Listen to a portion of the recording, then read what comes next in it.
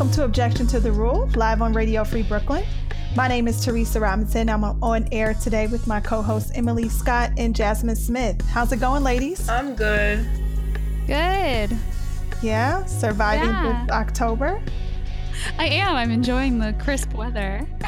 Yeah, it's still relatively warm. Oh, and Objection to the Rule was the #1 talk show on Radio Free Brooklyn in September. Woo! Congratulations, ladies. Yeah.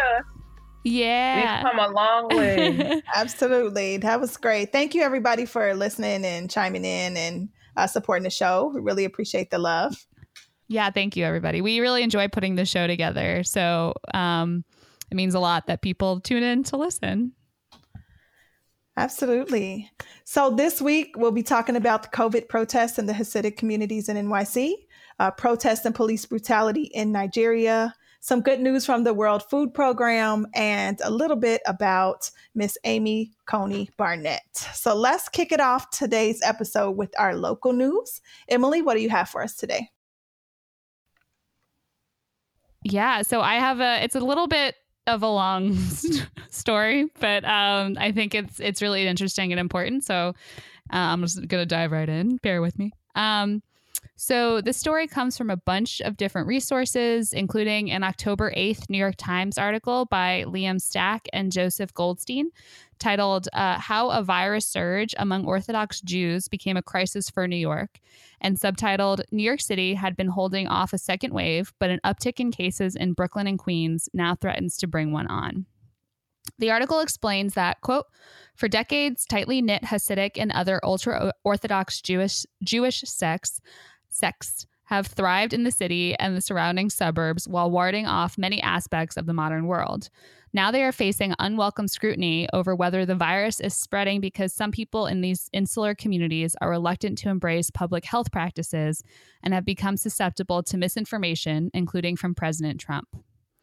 After spikes of cases in those neighborhoods, Governor Cuomo, quote, ordered the first major retrenchment of the city's recovery from a pandemic that has killed more than 20,000 residents. Mr. Cuomo imposed a shutdown of schools and non-essential business in parts of Brooklyn and Queens, as well as in sections of Rockland and Orange counties that also have sizable populations of Orthodox Jewish residents. The regulations made it clear that there were definite concerns over crowding into synagogues, with gatherings at houses of worship in these areas limited to 10 people. Quote, the governor's order touched off a fierce backlash in Orthodox neighborhoods, including protests on Tuesday night, I think that's Tuesday of last week, in Borough Park, and an attack on a well-known Jewish journalist. The Times article also explains that misinformation can spread in these neighborhoods, quote, because people tend to avoid the internet and few families own televisions. Many get their news from conservative talk radio, Yiddish publications with an often conservative bent, or memes shared via WhatsApp. Interesting. Okay, I want to preface the rest of this story by saying that I am not here to defend anti-COVID restriction protests. I think I've made it clear that I take the pandemic and COVID and diseases in general pretty seriously on the show. And I'm also not here to say that large indoor gatherings of people for religious ceremonies during a pandemic is a good idea. I think it's dangerous. What I do want to say is that I'm not just concerned about a rise in COVID cases. As a Jewish person, I'm also concerned about how anti-Semitism can grow around all of this and probably will if it hasn't already. So the first thing that sort of made me think that could happen or would happen, sort of shook me up a little bit, was that an old coworker of mine who's not Jewish posted on her Instagram story some TV footage of the protests going on in the Orthodox neighborhoods. And she said a caption that I'm paraphrasing because I don't quite remember the exact wording, but something to the idea of like, I've had it with these Hasidic Jews, or like, if the numbers go up, I swear I have had it. And if you're not seeing that, why that's troublesome, like just replace the words Hasidic Jews with like any other minority and sort of think about how icky that feels to have that sort of phrase out there, those words. An October 14th article on heyalma.com by Olivia Scher titled "It's Terrifying to Be Orthodox in New York City Right Now," shows this even more clearly. She writes, quote, "As a modern Orthodox New Yorker right now, I am terrified. This week as I was walking to my apartment in the East Village, I heard a conversation going on behind me. My neighborhood is going to shut down because of the dirty Jews that live there." The woman's voice was filled with hatred. And in that moment, I could feel the full ramifications of the upticks in coronavirus positivity rates in certain neighborhoods of New York. The author goes on to explain that in her, quote, particular Orthodox community, everyone wears a mask. Everyone wears masks. Throughout the high holidays, we had RSVP-only outdoor services where masking was required. And she closes the article by writing, quote, "Placing the blame for rising rates on an already vulnerable population won't prevent a second wave, but I fear it will ensure more Jews die. We have a long time before we see the end of this pandemic. I hope the mayor and other New York City leaders see that generalizing Orthodox Jews puts my community in harm's way." And indeed, leaders have referred to religious Jewish communities homogeneously when they're not homogenous. There's a lot of different groups out there, some more visible than others, some quite visible. And there's historical precedent for Jews being scapegoated for pandemics. The Instagram account @JewishPerspective put together a great infographic detailing all of this, which is what got me on the following research, got me going on it. A 2009 New York Times article titled "Finding a Scapegoat When Epidemics Strike" explains, with regard to the Black Death, quote, "In medieval Europe, Jews were blamed so often and so viciously that it is surprising it was not called the Jewish death. During the pandemic's peak in Europe from 1348 to 1351, more than 200 Jewish communities were wiped out, their inhabitants accused of spreading contagion or poisoning wells." The article continues, quote, "Dr. Martin J. Blazer, a historian who is chairman of medicine at New York University's medical school, offers an intriguing hypothesis for why Jews became scapegoats in the Black Death. They were largely spared in comparison with other groups because grain was removed from their houses for Passover, discouraging the rats that spread the disease. The plague peaked in spring around Passover." In an article from May of this year on forward.com titled "Pandemics Have Always Incited Anti-Semitism. Here's the History You Need to Know," details a typhus outbreak in New York City. Quote, "In 1892, 200 people on the Lower East Side died of typhus. Almost all the dead were Russian Jewish immigrants who had arrived on January 30th of that year in steerage on the SS Massilia, a French steamship. The article explains that not just the sick, but healthy Russian Jewish passengers of the ship and many of their contacts were rounded up and quarantined on North Brother Island. However, quote, "Of the Massilia's passengers, only Jews were forced into quarantine. Neither cabin class passengers nor the 470 Italians in steerage were detained. Out of the 1,200 quarantined Jews, 1,150 never showed any signs of typhus." So I'd like to close with some great points from the Jewish Perspective Instagram account post I mentioned earlier. Quote, "It's not anti-Semitic to acknowledge high infection rates, but it is anti-Semitic to end the narrative there. And quote, "There is no defense for those who don't wear masks, but not all Jews are accountable for the actions of some Jews. If anything, hotspots overlap with Trump supporters who literally take their cues from an anti-masker." So in conclusion, please wear a mask and please don't give in to the impulse to blame, quote, "the Jews" if the COVID numbers continue to rise. Yeah, like I did see some of those clips. I got rid of the Citizen app because it was making my nerves bad, but I kept seeing these things like fire, a bunch of people gather, and I didn't know what was going on. And then I found out the next day that I don't live very far from where some of those protests were happening. And that's what all the alerts were about. It was I was shocked to see it. Yeah. And I do want to say too, like it made me mad. Like it made me mad in a lot of ways because it made me mad for two reasons. One, because anti-mask protests make me mad. Just like it's going to save lives to just wear a mask. And two, because I had a relative and I were texting briefly about it. Just like this is going to bring up a bunch of anti-Semitism. We as Jews, like I'm not Hasidic or ultra Orthodox. And they're the most visible Jews in the US, really, right?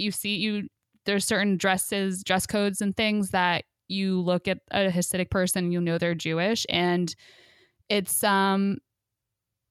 scary to kind of know that people are going to start blaming the Jews because of a really visible group going around doing that as a Jewish person. Can I ask you because I feel like there's a lot of conflation that happens. Like when we talked about off the top, Teresa mentioned like the Hasidic community, but then one of the people you quoted is Orthodox. So it's my understanding like all Hasidic people are a form of Orthodox, but not everyone who's Orthodox is Hasidic. Is that right? Or yes. So I'm not an expert on the super like the ultra Orthodox and Hasidic communities, but so my grandpa, for example, was raised Orthodox, which he was not he got a normal education. He might have worn a yarmulke growing up. I don't remember seeing him in photos from that time with that, but they ate kosher at home. They went to synagogue on Fridays. It was just the degree to which they followed the rules.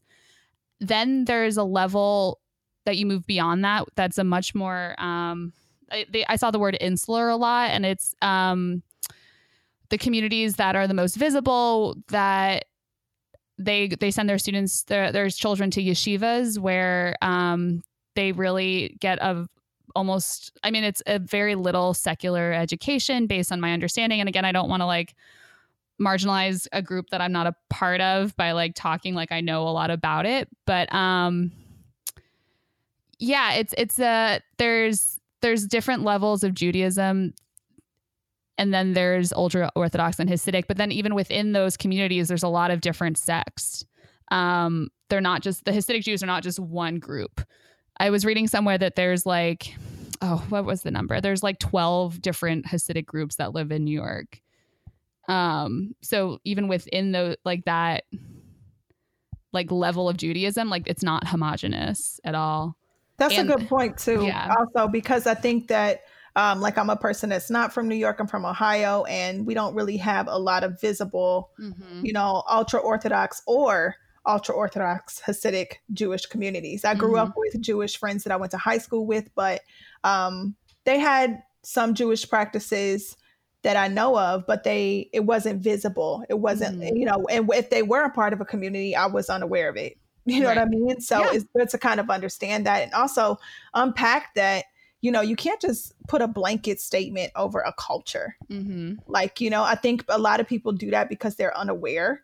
And they really don't understand. But I mean, there's gatherings of all types of different religious sectors, that could cause the spikes. I think that they're coming from these particular neighborhoods, and the way that it's been kind of broadcasted in the news has also given it kind of a real negative spin as well, and added to the hatred, Yeah. And there was a lot of, I was reading about the media spin on it. As well. Like, I mean, you can't argue with numbers. Numbers are spiking and they correlate to certain religious communities and around certain holidays where large indoor gatherings might have happened. Like that just logically makes sense. But I was reading somewhere that like the governor used a photo of a Jewish funeral from like 2006 that just shows like a big group of ultra Orthodox Jews without wearing masks, but like it wasn't from this year, like stuff like, and I mean, the photo was deleted if it was accurate. Like I was just seeing that multiple times, that it's just like, and like people with like apparently paparazzi or like in the neighborhood, like waiting to get a photo of an unmasked like Hasidic person on the street to like add to the stories of that happening as much as it is. So yeah, which doesn't mean it's not happening, but it's also like, just be aware that with marginalized communities across the spectrum, there's people who want to cast it in a light that's like based on their own biases, I guess. And misunderstanding sometimes. Yeah, it's really, there was also some footage of, I don't know if he was Hasidic or Orthodox, but it was a large group of visibly Jewish New Yorkers that were against the restrictions on meeting. And he was calling the mayor's wife like a lot of anti-Black slurs, and like seeing footage of people that are visibly Jewish marching with like all these Trump signs and stuff, it really, for me, it was so odd because I was thinking about Charlottesville and what a lot of those people were chanting. And I'm like, how are you, like, there's so many anti-Semitic people that support the president right now. So seeing like this like support for that sort of candidate was really, it was very shocking to me, because I'm like, there are people that support the current administration that are probably happy because they have a problem with Jewish people that these numbers are going up. So it's such a complicated like issue where it's not good like for these numbers to be happening, but it's almost like if you have people that are pointing out like this needs to stop, like there are some individuals that will take that as like they're persecuting us by telling us not to get together, and it just kind of reinforces this doubling down amongst certain specific like people. Like it's clearly not everybody, but there's enough people where like they're protesting in anger against something that's meant to keep you safe. You know, I don't really know what the solution is other than to like whoever is leading these types of protests, like they have to be made to understand like you're only hurting your own community.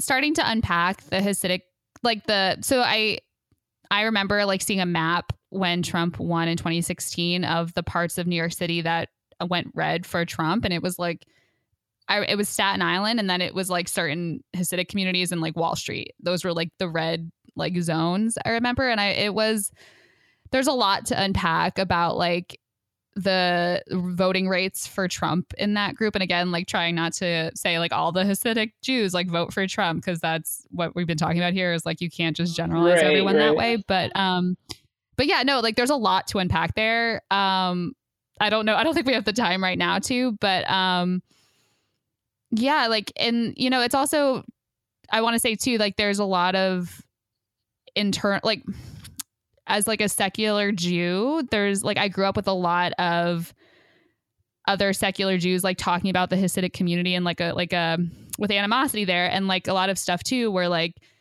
you know, phrases like they don't see me as a real Jew, like that sort of thing happening. So there's a lot to unpack there. Like, you know, I'm Jewish and they're Jewish, but like the community is not homogenous at all of Jews in America, Jews in the world. And it's really complicated, and people who try and simplify or group everyone together, don't do that. Absolutely. Well, thank you so much for bringing that story. That was a good dialogue. Definitely a good place to talk about it here on the show. And we're going to jump right into our first music break. We have a nice mix of music for you today. The first track is a dope jazz record entitled Liberated. It's an instrumental project by a German producer called The Breed and a guitarist, Richard Holzman. The track combines a flavor of Mexican and Latin folk music, and it's kind of groovy and sort of lo-fi jazz-ish. So check it out. Stay tuned. We'll be right back.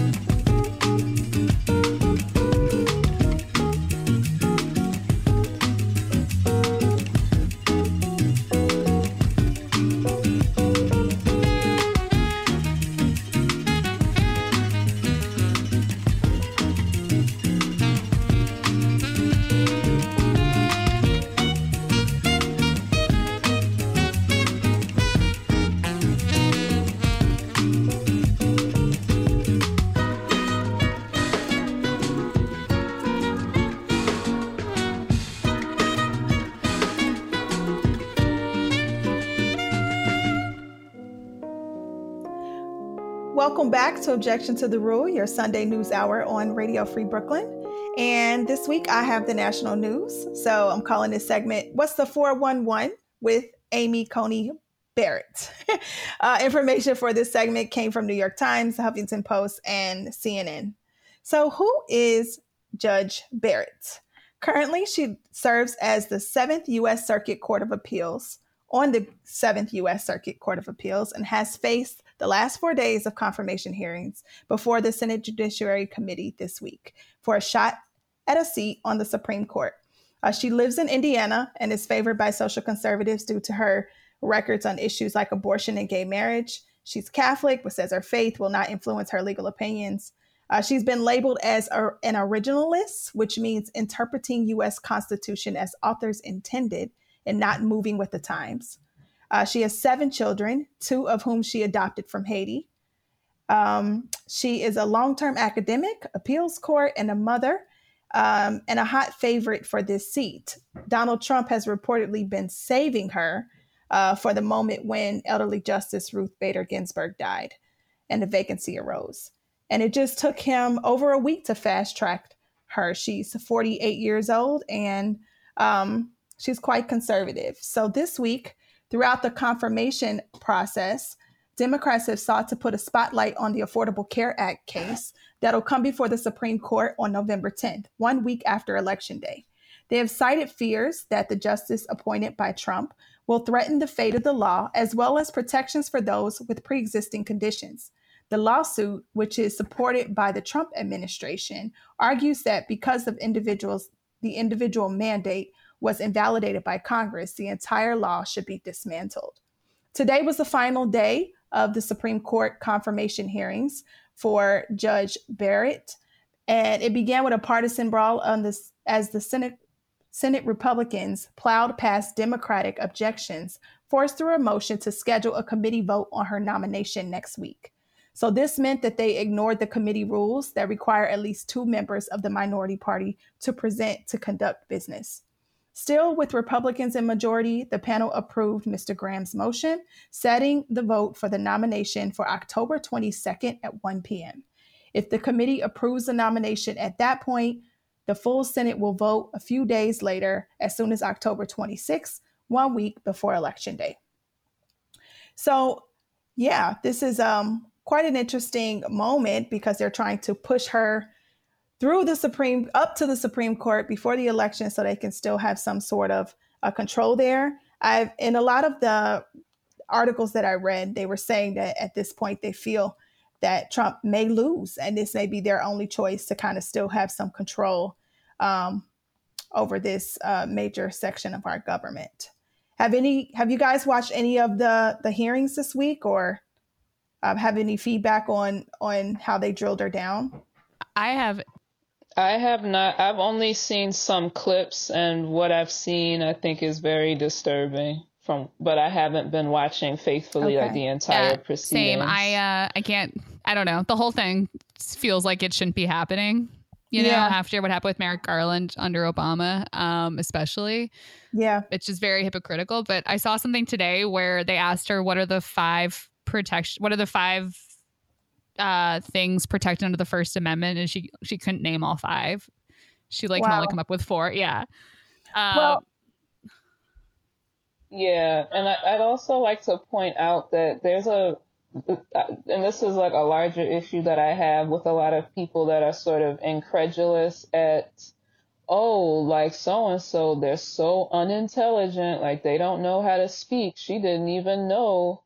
She was stumbling over her answer. And it's like, I think there's too many people underestimate how calculated and determined these people are to enact extremely puritanical, conservative, like anti every human right type legislation, but they camouflage it with this exterior that's like, she's fumbling for her answer, like she's saying that she doesn't know how, she can't really answer. She already knows what the answer to the question would be, but knows that it would be extremely controversial to be saying that openly out loud. So it's just the whole thing is just, it's disgusting that she even got to this point with the little bit of experience that she has. She seems like she wants a full-blown theocracy. I'm sick of how these people are using the fact that she adopted 2 Black children from Haiti like that's some sort of racism shield. It's absolutely not, and I'm worried for her children. It's all terrible, and I really hope that anyone that's still naive to just how determined these people are will open their eyes that her worldview is the world that they want us all to be living in. So that's my rant. Sorry, my bad, but I loved it. You hit the nail on the head. Absolutely. The racism shield thing too is I was reading somewhere that there was a case she was presiding over about a Black man who, yeah. Yes. Yeah. And she argued that, or she said that just the use of the N-word alone doesn't prove a hostile environment. Yeah, like she was asking them to prove how it made how it made the environment hostile for that person. Like, she's got to be kidding me there. Insane. Like the upside down. Yeah, she's a wet dream for all of the worst people in this society that want to hold on to power that they should have never had, but they're accustomed to having, and they feel that they're losing their grip on it. So from this executive order that's stopping people from talking about white supremacy and equity and diversity and all of this, to someone who's making these complete, like, head in the ass statements about, it's not really hostile for someone to call you the worst slur that we have in our language.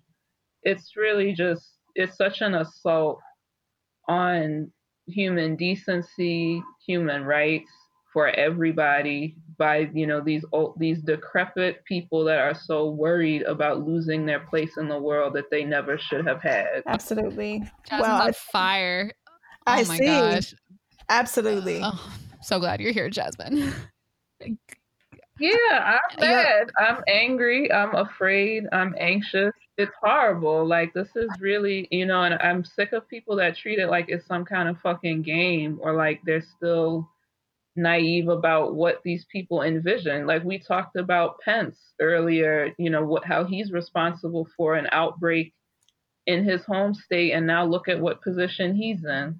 God knows if something were to happen. We have a massive outbreak going on right now. We know he wouldn't do anything to help it. Like, it's all this shit is so life and death, and to have it play out like it's some type of board game, it's absolutely, it's mind blowing. Yeah, and the use of like the phrase like politics too, like the way that, I mean, it happens on both sides, depending on how you look at it, and on both sides of the aisle in like Congress, but like the dismissal of real concerns over like, quote, playing politics really does feel like they're trying to turn life and death situations into a game, Jasmine. Like, it's enraging. You're absolutely right.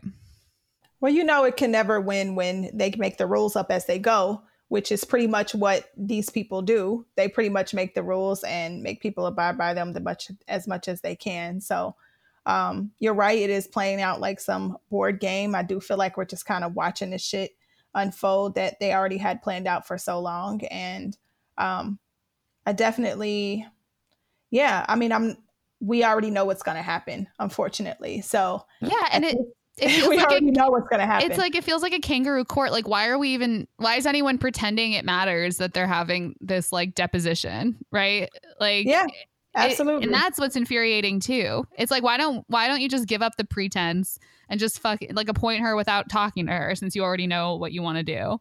Because it doesn't matter what she says. And she knows it too. You know what? Because it's entertainment. Mm-hmm. Yeah. Yeah. I mean, after Kavanaugh, absolutely. Please. And it's like a lot of these people on both sides of the aisle, like when we talk about, it's like a game, I think because for a lot of these people, like they are at a point in their life chronologically and also financially in their class where they will be fine regardless. So even though they ostensibly are supposed to be, on the left, like more so representing disenfranchised, more marginalized, more progressive people, they themselves are not often members of those groups where like they would be under the boot of these types of policies. So it's like they have the luxury of treating it like it's all about being civil and having the appearance of following rules, because it is a game to them. Nothing in their life is going to substantially change.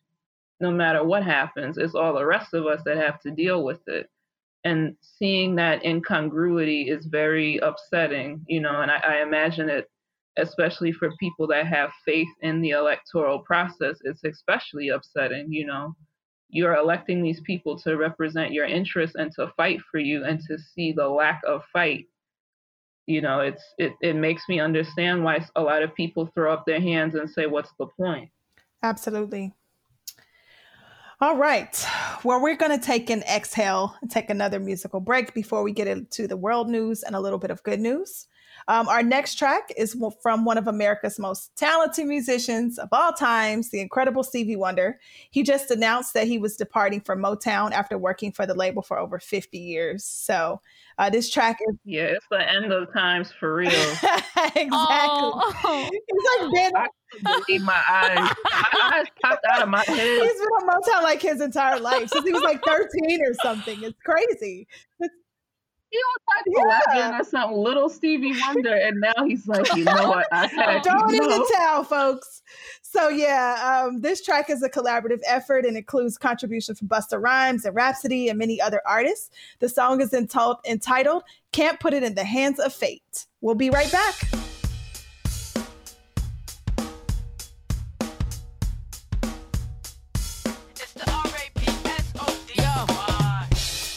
Say don't repeat her. Many years a slave, took notes from Lapita. You should marvel at the fighting.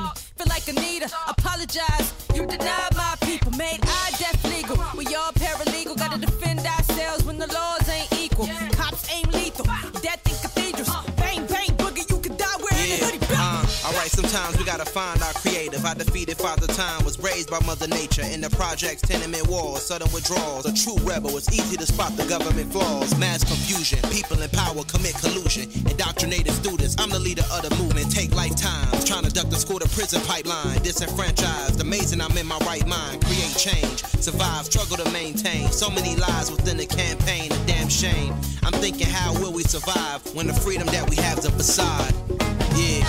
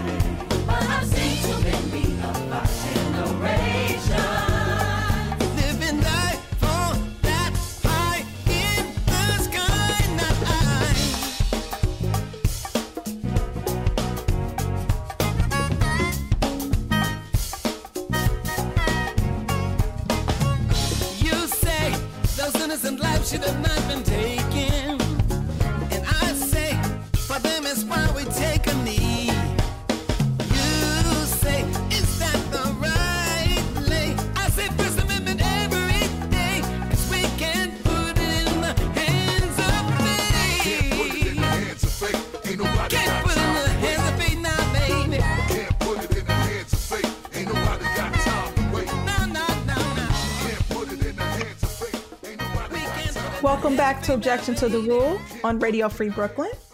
So we're going to jump right into our world news story in which Jasmine will be reporting on the latest from Nigeria. Take it away, lady. Okay, so if you've been on Twitter and other forms of social media, you've probably seen the End SARS, SARS hashtag. I know initially when I first saw it, I thought it was referencing the illness. But on further investigation, SARS is a unit in Nigeria, a police unit, and the acronym stands for Special Anti-Robbery Squad. So just a little bit of background. This is basic from Wikipedia and some other clicking around. Like we'll put links on our show page. SARS was created in late 1992, and its purpose was to deal with robbery, motor vehicle theft, kidnapping, cattle rustling, so stealing cows, and other crimes that involve firearms. The person who created SARS was the former police commissioner Simeon Danladi Midenda. After the murder of Colonel Rindom, who was a colonel in the Nigerian army, he was killed by police officers in Lagos at a checkpoint. So police officers after that murder abandoned their posts in Lagos because soldiers had been dispatched looking for those responsible for the killing. And allegedly, like after the police officers ran off from their posts, violent crime rates rose. So this is according to Midenda. He's saying that is the reason why he created this anti-robbery squad, was to address a rise in violent crime because a void was left by police officers leaving their positions. Since 1992, however, the SARS unit has been accused of extrajudicial killings, extortion, torture, framing, blackmail, and more. When the SARS was created, it was known to operate in secret. Many of the operatives were not allowed to wear police uniforms, publicly carry guns, or have walkie-talkies, and they were often in unmarked vehicles, sometimes with no license plates or private plate numbers while they were on duty. So, you have people walking around essentially as like a secret police. So this information is coming from Al Jazeera from the 13th. The name of the article is Thousands of Nigerians Demand Police Overhaul for Sixth Day. So last week, young people in Nigeria were mobilizing through social media and staging demonstrations calling for the abolition of the Federal Special Anti-Robbery Squad, which has long been accused of unlawful arrest, torture, and extrajudicial killings. According to the BBC, one of the things that sparked this latest wave of protest was graphic footage that showed officers from this police unit dragging two men from a hotel in Lagos and shooting one of them in the street. Visitors at a hotel posted on social media the video of what had happened on Saturday, October 3rd. So what you see is armed officers of the SARS unit called SARS dragging two limp bodies from the hotel compound into the street before shooting one of the men. So there's been, once that video came out, that like kind of unleashed the floodgates of other people posting on social media with the hashtag #EndSARS, stories of their own like abuse and other murders that have happened like at the hands of this particular unit. And the protests have gained a big backing, not only in Nigeria, but also there's famous Nigerians in the diaspora around the world that have been supporting it with their social media as well. In the commercial capital of the country, Lagos, several thousand people blocked a major highway. There were also protesters who took to the streets in the actual capital, Abuja, and in the southeastern port cities of Port Harcourt and Uyo, UYO. This past Sunday, the government announced that SARS was being disbanded and its officers would be redeployed to other units. So they're not fired, they just got moved to other parts of the police force. President Muhammadu Buhari insisted that disbanding was only the first step in, quote, extensive police reforms, while Nigeria's police chief promised to investigate allegations of abuse involving SARS officers. However, many people in Nigeria are saying that the announcement is not enough, and they express skepticism because there were previous pledges to improve Nigeria's police, and those promises were not fulfilled. Protesters have been calling for an independent body to investigate police abuse, according to a list of demands widely shared on social media. And in addition to just like what the police have been doing, the demonstrations are also challenging anger among the youth over unemployment, corruption, and economic mismanagement. So now that, which we sort of see happening here in the US too, it's like the George Floyd protests, like he was not by far the first Black person to be shot in the street or to be murdered by the cops in public. But you have like this perfect storm of these long-standing injustices, and you also have a massive economic downturn and a pandemic. Like that's a lot of people are hurting right now, and they've just had enough. So unemployment has jumped significantly. So the economic situation is a trigger. That's according to analyst Confidence McHarry from the research consultancy firm SBM Intelligence. Economic discontent feeds into this resentment against rising police brutality. So on Tuesday, a new unit called the Special Weapons and Tactics Team, or SWAT, has been announced to fill in the gaps after getting rid of SARS. However, a lot of Nigerians on Twitter, they feel like this is confirmation that the police are just recreating SARS with a different name. And within an hour after announcing SWAT, protesters started to post news with the hashtag #EndSWAT instead of SARS. So while the demonstrations have largely been peaceful, there have been instances of violence. And according to the authorities, at least one police officer and civilian were killed during protests in Lagos on Monday. So yeah, that was a bit long, but this is clearly like an ongoing issue, not in just Nigeria, but around the world. But luckily, like you have more and more like young people and people of other ages too. I've seen clips getting together, taking to the street, speaking out without fear. Well, I'm sure many of them are afraid, but in spite of their fear, like standing up to their government. Yeah, I definitely feel like this is a time for things to change across the world. It's unfortunate that, that so many people are going through this. I mean, it's been going on since the beginning of time, of course, but definitely the young people is not having it in 2020. And I appreciate the fact that they are encouraged to stand up for what they believe in. But it's really awful the way that these murders are happening. And some of the footage that I've seen from over there just looks like pandemonium. It looks really awful when you really think about it, that people are just literally, losing their lives to protest, losing their lives. You know what I mean? Like it's so many layers to it, but it's all the same thing. Right. And I don't remember her name. Like I'll try to, if I find it, I'll post it. But there was a tweet from someone, I believe, who was in Nigeria. And apparently there are some people that were blaming the fact that the police were violent on them being poorly paid or on their economic situation.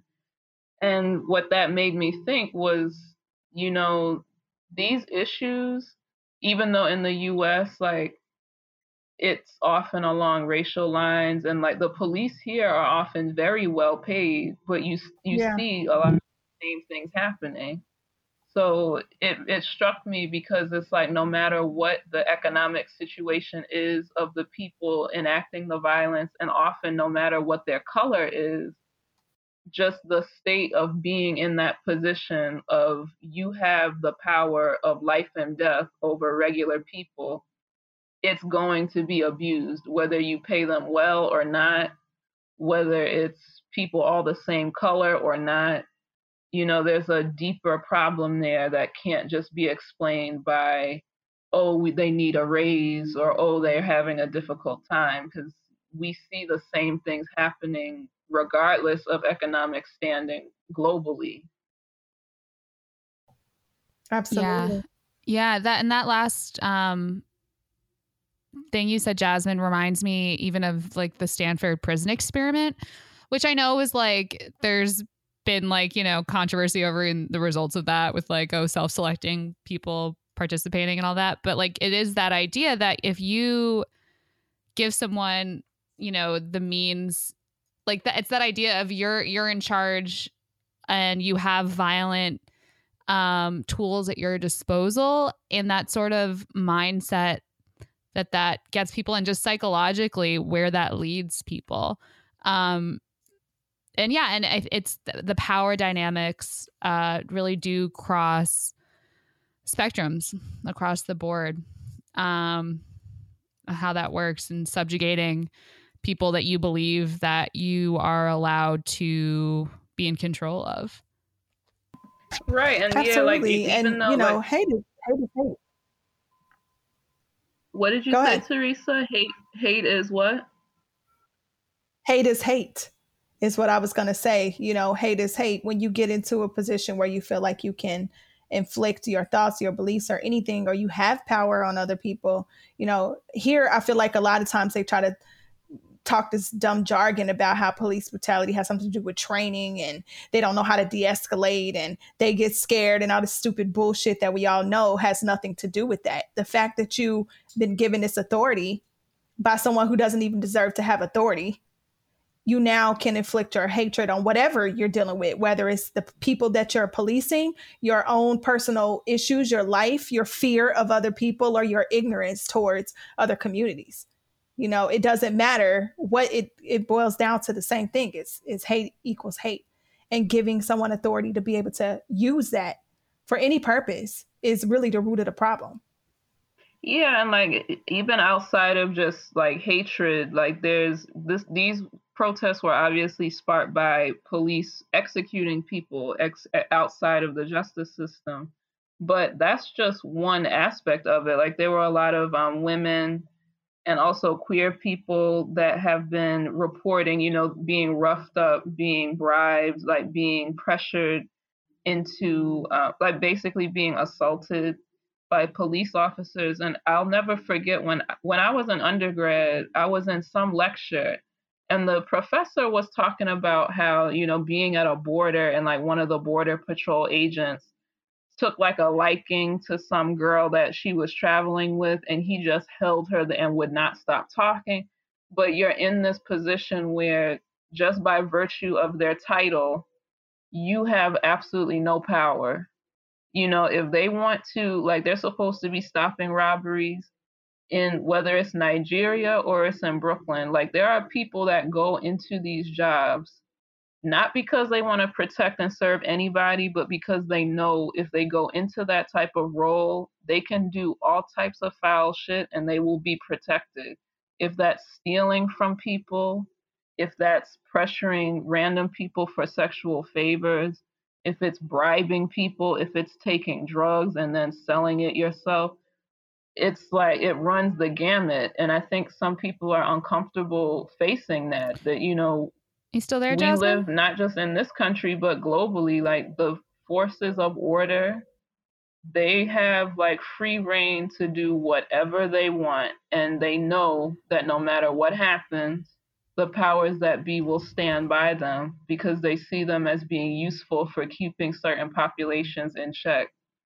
So yeah, it's not just any one particular place. And I think it's important for us as Americans to be on top of what's happening in other parts of the world and see how these struggles are all connected. Absolutely. And to leverage these conversations, because ultimately it just shows the humanity, worldwide. And if there is a us and them, if there is, obviously there's a clear definition, but whether you identify with either side, it just, we have to continue to make noise about how people are treated and about how these systems are designed to really hurt and destroy everyday people, absolutely. Yeah, so I'm glad they made some kind of, even though it's symbolic, at least there was some sort of movement, and I hope that there's going to be more concrete results that come from the protests. So solidarity to people fighting in Nigeria and around the world. We'll keep you updated on what comes of this story. Okay, absolutely. Thank you, Jasmine, for bringing that story to the surface. And then for our final segment, Emily, you got some good news for us. I have a couple short updates. And first of all, for some reason, I couldn't hear Jasmine at the end. So if I interrupted her at some point and the audience can hear, I apologize. That's my technology wigging out. And also a quick update on the fracking story we had last week. So today we were recording Thursday, October 15th. They had some news happening. There was an activist action. They got covered in the Post, the New York Post and all this stuff. But they have a media press release on their NONBKpipeline.org website. It says, following dramatic shutdown of construction today, North Brooklyn elected officials will rally at pipeline site tomorrow. Just a reminder that despite massive community opposition right now, corporate utility National Grid is expanding a massive fracked gas transmission pipeline in North Brooklyn. The pipeline is being built predominantly through Black, brown, and working class neighborhoods without community consent. So really exciting stuff. The work they're doing, you can find more information on nonbkpipeline.org. There's an update there. And then finally, yeah. Cool. And then, finally, my quick good news story. So this story comes from an October 11th article on goodnewsnetwork.org titled "The 2020 Nobel Peace Prize Goes to the World's Largest Hunger Program." The article explains, quote, "The 2020 Nobel Peace Prize has been awarded to the world's largest humanitarian organization that feeds the hungry. The World Food Program, or WFP, won the award, quote, for its effort to combat hunger and bettering conditions for peace in conflict-affected areas by seeking to prevent the use of hunger as a weapon. In 2019, the United Nations WFP provided assistance to close to 100 million people in 88 countries who are victims of acute food insecurity and hunger, most of whom suffered because of war and armed conflict," end quote. So thank you to the World Food Program and for the important work that it does. If you, the listener, want to find a way to combat hunger in the U.S., which is a really big and important issue, I recommend the nonprofit Feeding America. Its website is feedingamerica.org, and its, quote, mission is to feed America's hungry through a nationwide network of member food banks and engage our country in the fight to end hunger. Awesome. Yeah. Good job, World Food Program. Keep up the great work. All right, folks. So that's it for this week's Objection to the Rule. Thank you so much for listening. You can catch all of our older episodes on radiofreebrooklyn.org or on the Radio Free Brooklyn app, on Spotify, or anywhere you can find iTunes podcasts. Listen up for more independent Brooklyn media. Our final track of the day comes from Labyrinth, a British singer, songwriter, rapper, and record producer who just won an Emmy for his production on the score of HBO drama series Euphoria. This is No Ordinary. We will see you next week. Bye. Bye. Bye. Have a good week, everybody. Oh, this no ordinary love. Yeah, me in awe of you now. This unconditional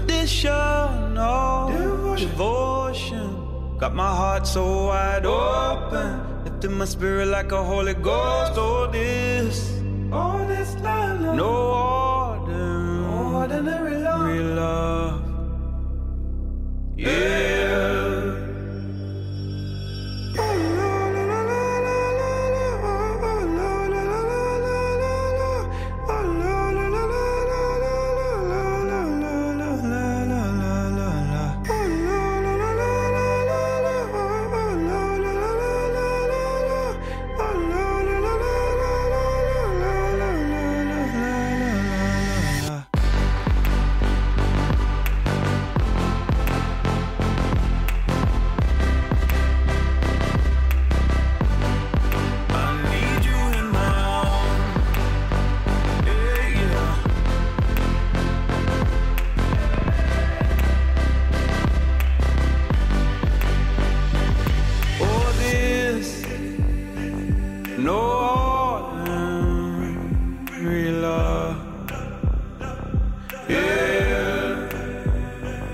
Your kiss, a sky full of stars.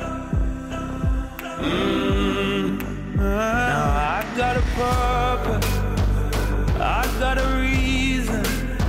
Before let the world get me a whole new meaning.